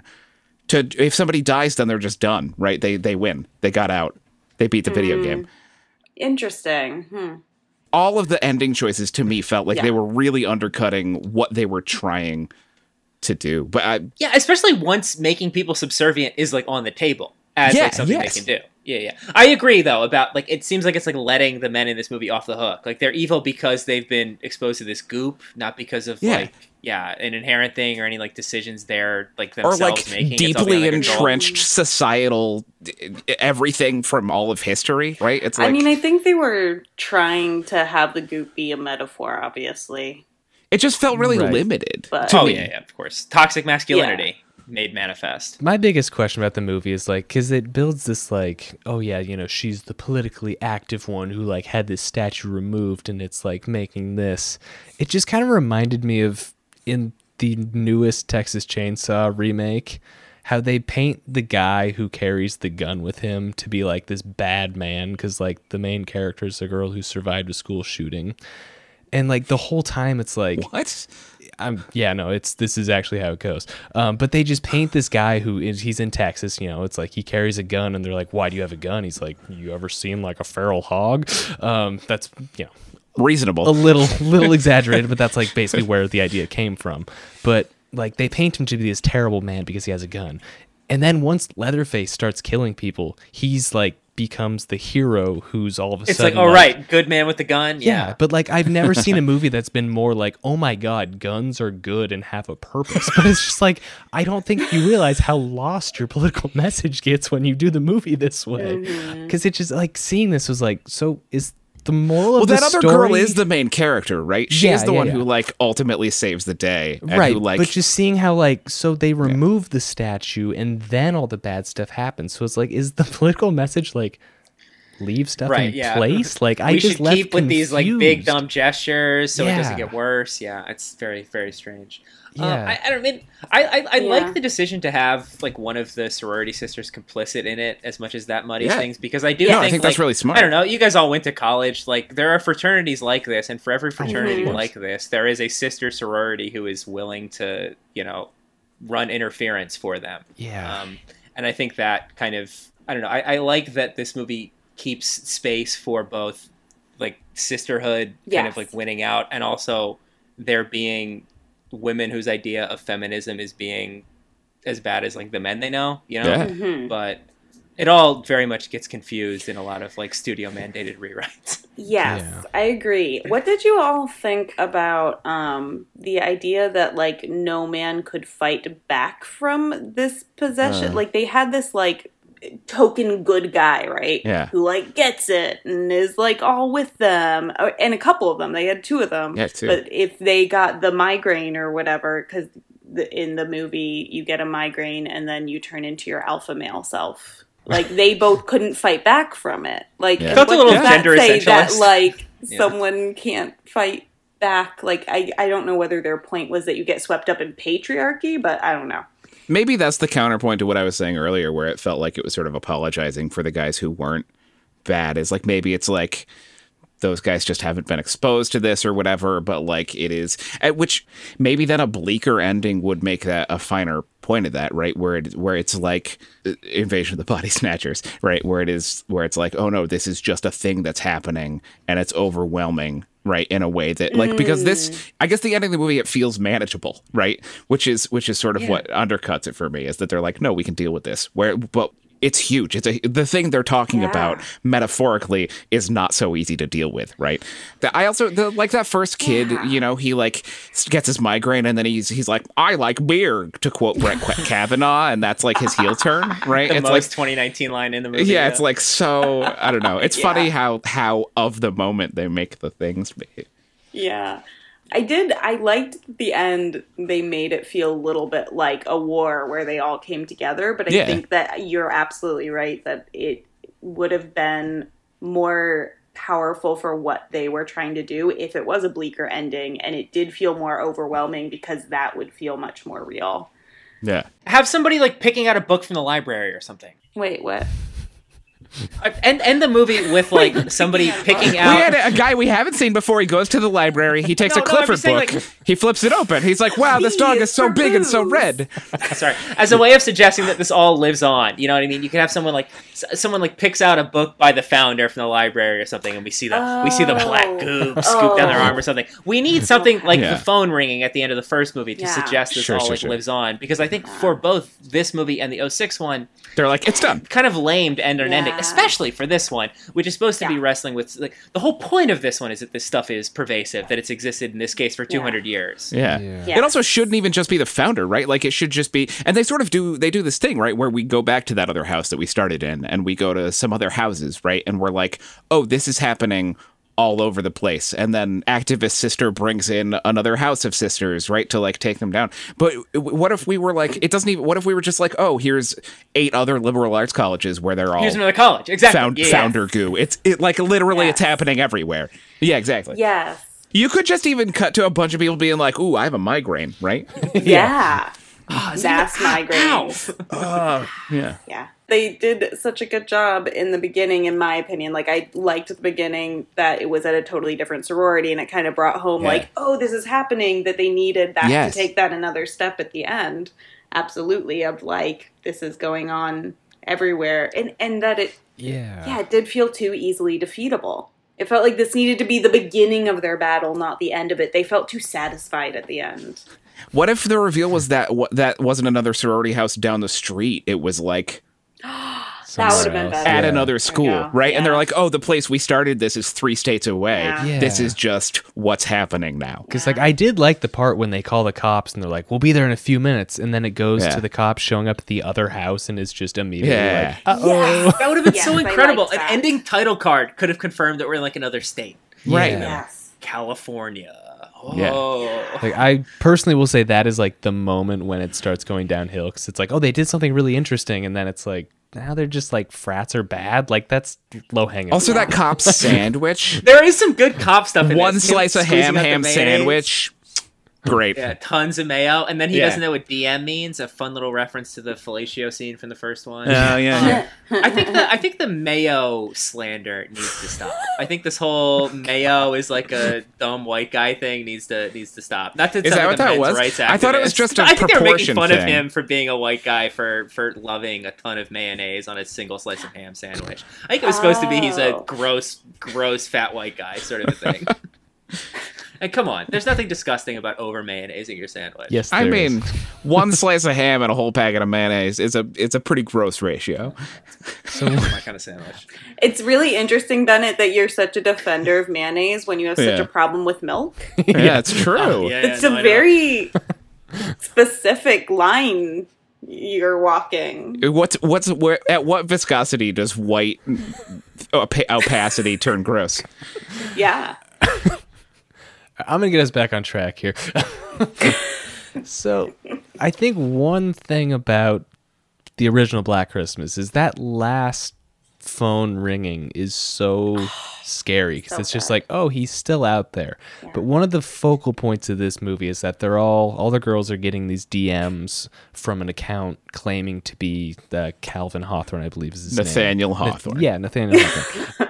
I don't know if there's anything less frightening than a text message, because like in the first one, they're all like huddled around the phone, just like, oh my God, what is this person on the line saying? But then in the most recent one, they're all like, yeah, I'm getting those DMs too, whatever, just ignore them. And it's just such an interesting contrast how they like strip away one of the scariest parts of the movie just because strictly of the technology. I think there's no good way to use texts in movies. I agree. Yeah, personal really shopper. Yeah. But how do you not do it in the modern age, right? I haven't seen Personal Shopper. I've never seen a movie where I enjoyed the way it used text messages. I think they're intrinsically uncinematic. I don't like it when they pop on screen. I don't like when I'm looking at your phone. No version of text messages feels good to me. It's a cliched rebuttal, but definitely check out Personal Shopper, which makes text messages not only compelling, but scary. Because Kristen Stewart thinks she's getting them from a ghost. Yeah, I remember that being... I like that movie, I just don't remember the text. It sounds better than that makes it sound, I swear. All right, I'll try it. Yeah, I'm trying to think if there's any time I've liked texts, but I feel similarly. It's hard to do. Yeah, it's tricky. We need to live more cinematically in 2020. Yeah, exactly. Stand in doorways more often. Yeah. No more more texting, trains. guys. All no more phone texting. conversations. Yeah. Yeah, I didn't find it to be a particularly scary movie, and I find Black Christmas terrifying. And Same. Still so scary. But again, that's not what it's doing, right? It's more, it's frightening in a sort of more intellectual way. It's not. It's using horror as like a set of like genre trappings to just sort of put a story in. It's not really trying to scare you. But it could have been more terrifying because, like, you know, the things they're dealing with are legitimately terrifying, but I think it would have needed that, like, ooh, it's still out there, it's still daunting feeling at the end, and they didn't do that. Well, that's what I think if they took all of what they put in as text and made it subtext, and then put another layer on top of it where they're being people, I think this movie could be genuinely terrifying, right? Because the things it is dealing with are both very real and also, like, genuinely really upsetting, right? Yeah. Whereas, like, Black Christmas, I have almost no fear that someone's going to break into my attic and systematically murder everyone in my house. Could it happen? I guess. Is it likely? Not really, right? But, like, the stuff that which is ultimately, on a deep level, that's what Black Christmas is about. Yeah. This Black Christmas is, like, about things that are real in the real world. They're genuinely terrifying that I feel like I can't do anything about, and I hate that. I hate those things. Yeah. They could be, like, really just, like, full of dread, you know, like, full of, like, real world actual dread. I could watch this movie and be horribly frightened and also feel terrible when I leave. If it was more, I don't know, deeper. More saturated in a way that, like, you're seeing it come out in those other layers would be much more effective to me. Like, more like where, like, you see, this terror that women live with in general, like, is so omnipresent in the everyday, and we don't get a chance to see that because it is so much the focus of the film. Yeah.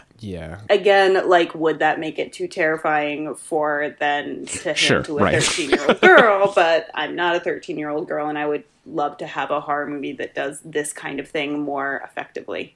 Yeah, that's true. Like, am I trying to make it into a movie that's for me instead of a movie that's for its actual target audience? Like, thing, maybe. Right? Maybe. And there's a certain amount of that inherent in, like, both of these remakes. I think anybody who likes the 74 movie is watching both of these and saying, well, why isn't it like the 74 movie? And I don't know. They're both okay in their own right. They're just doing other things, right? Yeah. I wish we could see a version of this 2019 one. I mean, God, both of these movies I would like to see divorced from the production circumstances, because the 06 one, of course, you have as bad as it can get with the Weinsteins, and then this 19 one, it's clear that you were, you know, kind of being boxed into a corner to make a certain kind of a movie and write 51 scripts of a certain kind of a movie. When, like, obviously you had parts of a much. And then I'm sure Jason Blum is like, here's $150,000. Bring me a movie, right? Which is. Yeah.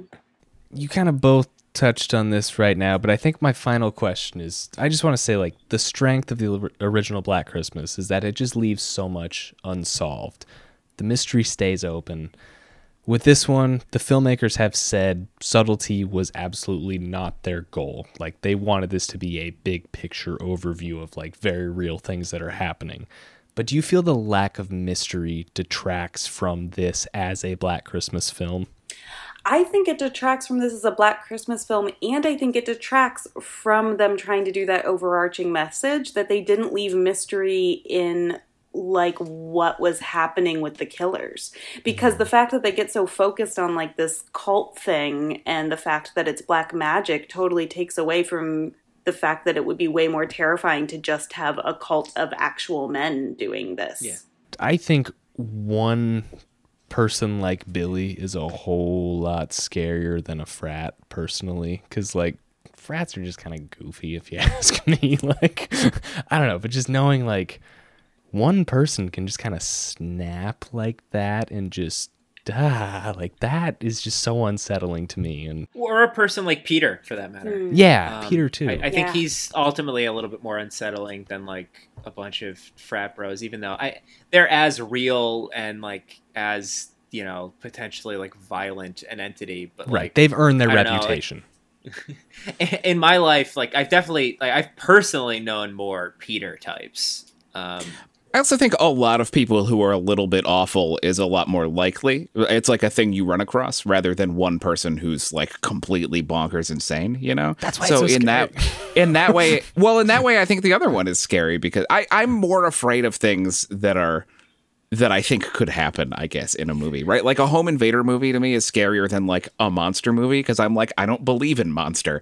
Yeah. But a thing that's real, right? So like a bunch of people who are all being kind of complicit in something that is broadly terrible, but they're all there together and they're all just a little terrible is like, to me, could be a pretty horrifying idea, I think. I mean, I totally But I Also agree. interesting because Yeah. I agree, but I didn't get that unsettling feeling from this movie. No, I didn't And either. I'm really sitting here thinking, like, how would I craft a film? Which is Yeah. a fun thought. I Yeah. mean, it's inspiring me to like want to go like jot down notes. But like, how would you craft a film that captures that terror? Because Right. I do find frat boys terrifying as Sure. like, you know, just thinking back to being like a young woman around. And I do find that whole like multiple people being complicit thing terrifying, especially, but I think they could have done it so much more effectively of seeing like, okay, these little aggressions that happen, these little like, Yeah. they needed more of that through, because that's what's really scary is that this network can totally Right, yeah. destroy you in your day-to-day life after the initial Yeah. attack, and there was none of that.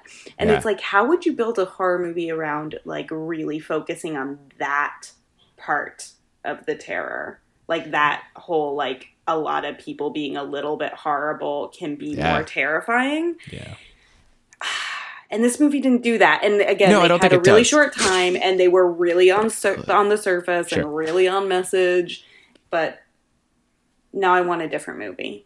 Yeah. In addition to the script being written over a longer period of time, I think the movie would have to take place over a longer period of time. Sure. Yeah. I think you would have to see the dynamic build over like a Yes. semester as opposed to like a Sure. couple of days, because I think that's really where that sort of like manifests. I think there's a great movie to be written Yeah. there. Yeah. Although As I many feel like you bad could films. enter like, but yeah, no, I don't disagree. Can I just clarify? I meant like I think the single killer as a Black Christmas is scarier. Like that's what I mean. Not Yes. like it's important. societally. Like yeah, of course, Yeah, frats are way scarier. But I mean like as a Black Christmas movie. Like, As a character in a movie, yeah. I don't want that to be misconstrued.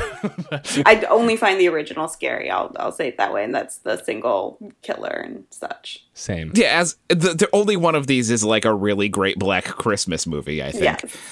But broadly, I think this is I think this is part of what you were asking about. I think broadly, answers are never scary, right? Questions can be scary. They're not intrinsically, but they can be. But answers, never scary. Answers are comforting. That's what they do. Yeah. They can be upsetting, but right, even the most Yes. upsetting answer is comforting Yeah. in the fact that it's an answer to a question. Yeah, There's exactly. no Yes. more blank space, yeah. So the more information, the more you're Absolutely. like, we're going to give you answers to all of this, then you're like, okay, well, all right, great. I guess we're done.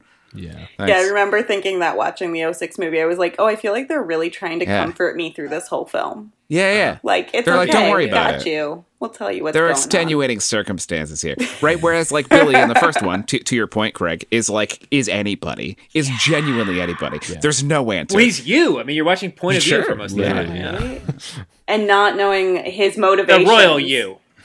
Yeah. Royally.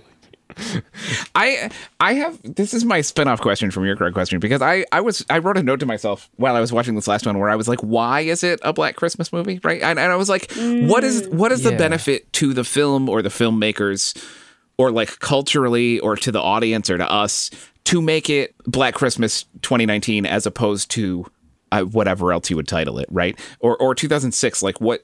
Because I guess to some degree there's like some people will go see it if you call it Black Christmas that maybe wouldn't if you called it something else. But surely there's more to it.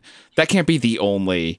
Maybe I'm being too uncynical, but that can't be the only reason to make your movie No, a Black Christmas as opposed to some other thing. I think this movie would have been stronger as its own thing. Like I think use almost every Christmas- remake would be. Right, but use Christmas Break as the starting point. Like, yeah, the whole sorority's breaking out. Like, people are going It would be a home. better movie if it was called Christmas Break. Yeah. I mean, yeah.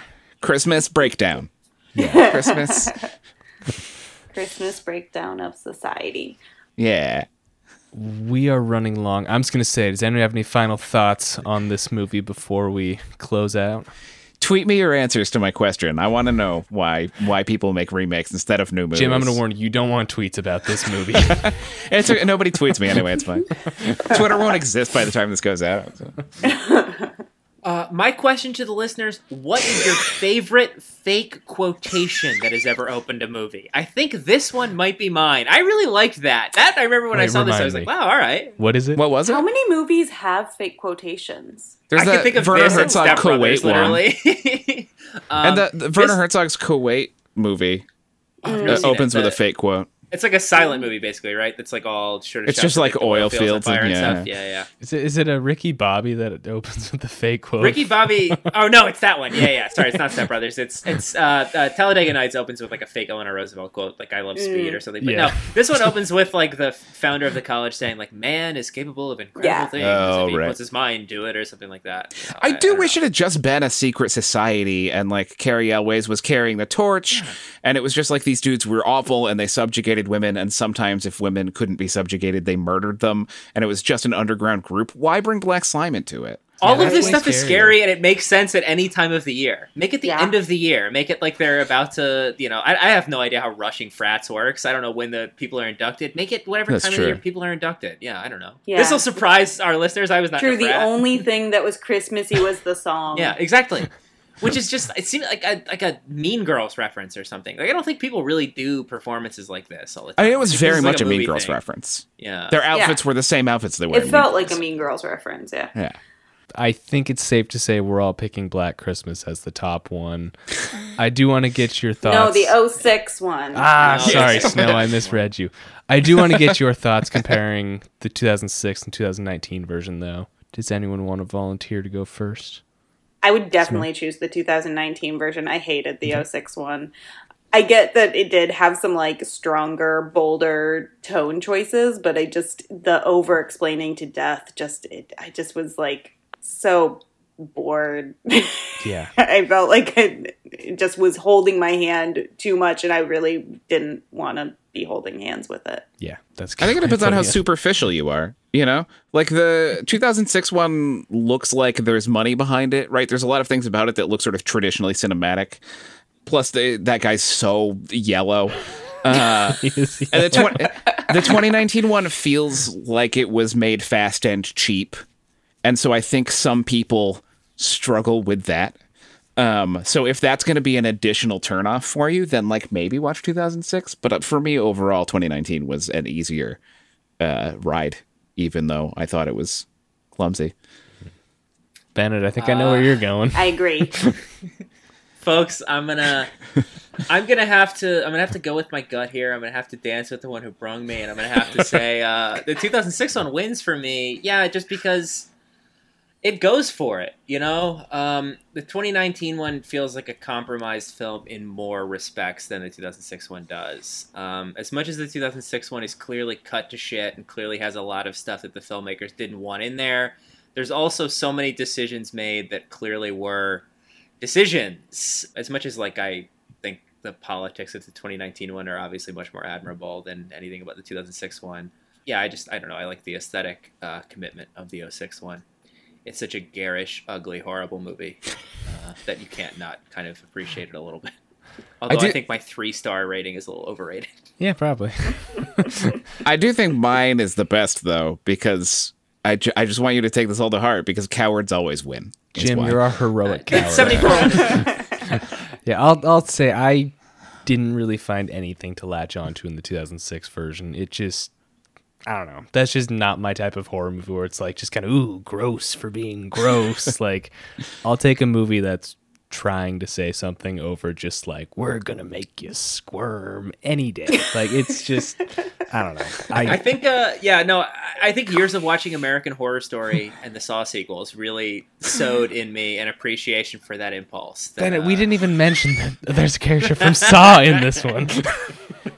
Wait, is there a crossover? No, I think the 06 Black Christmas is clearly born from a culture that made the Saw movies possible. No, but wasn't the professor in the 2019 one, isn't he the first Saw victim? Cary Elwes? Yeah, Cary Elwes. Dr. Lawrence Gordon, who is, of course, Saw's accomplice, as is revealed in the 3D Saw. He was in it all along. Wait, what? Sorry to spoil 7 Saw movies. I am never going to watch the Saw movies. Correct, no. Ever. I saw part of one and I was like, no, just no, like... y'all have it. Just read what Bennett wrote. You should watch one of the YouTube videos where they explain the plot. Explain the plot could basically do as much for you as the films. I mean, I know like bits of the premise, but yeah. That's all you need. Because how do you not? Yeah. I'm really glad we did this episode because these are 3 very interesting movies for very different reasons. And yeah, I think we squeezed a lot of juice out of these oranges. Yeah, no, definitely. I mean, I did not think we'd still be talking past 1 a.m. Eastern time. Sorry. I apologize to both of you. Yeah. It's my fault. I kept interrupting you, bud. Oh, Jim. It is your fault. You're a coward and everything's your fault. Yeah. Merry That's Christmas, what my tattoo Jim. says. I mean, I do think these are 3 interesting movies to watch, especially if you don't have anything planned to watch. See what you think. I mean... Yeah, if you've got an open Christmas Eve. Yeah. Go for it. Yeah. But thank you all for joining. I mean, it's always great seeing all of you. But yeah, we got a little more of Christmas horror coming this year to Split Tooth, so stay tuned for that. Bennett, Jim, Snow, thank you all for joining and talking about these movies. We'll do some more episodes soon. We're due. All right. Well, happy holidays to all the listeners. Merry creepy Christmas. Hey. Happy holidays, everybody. I only like good movies.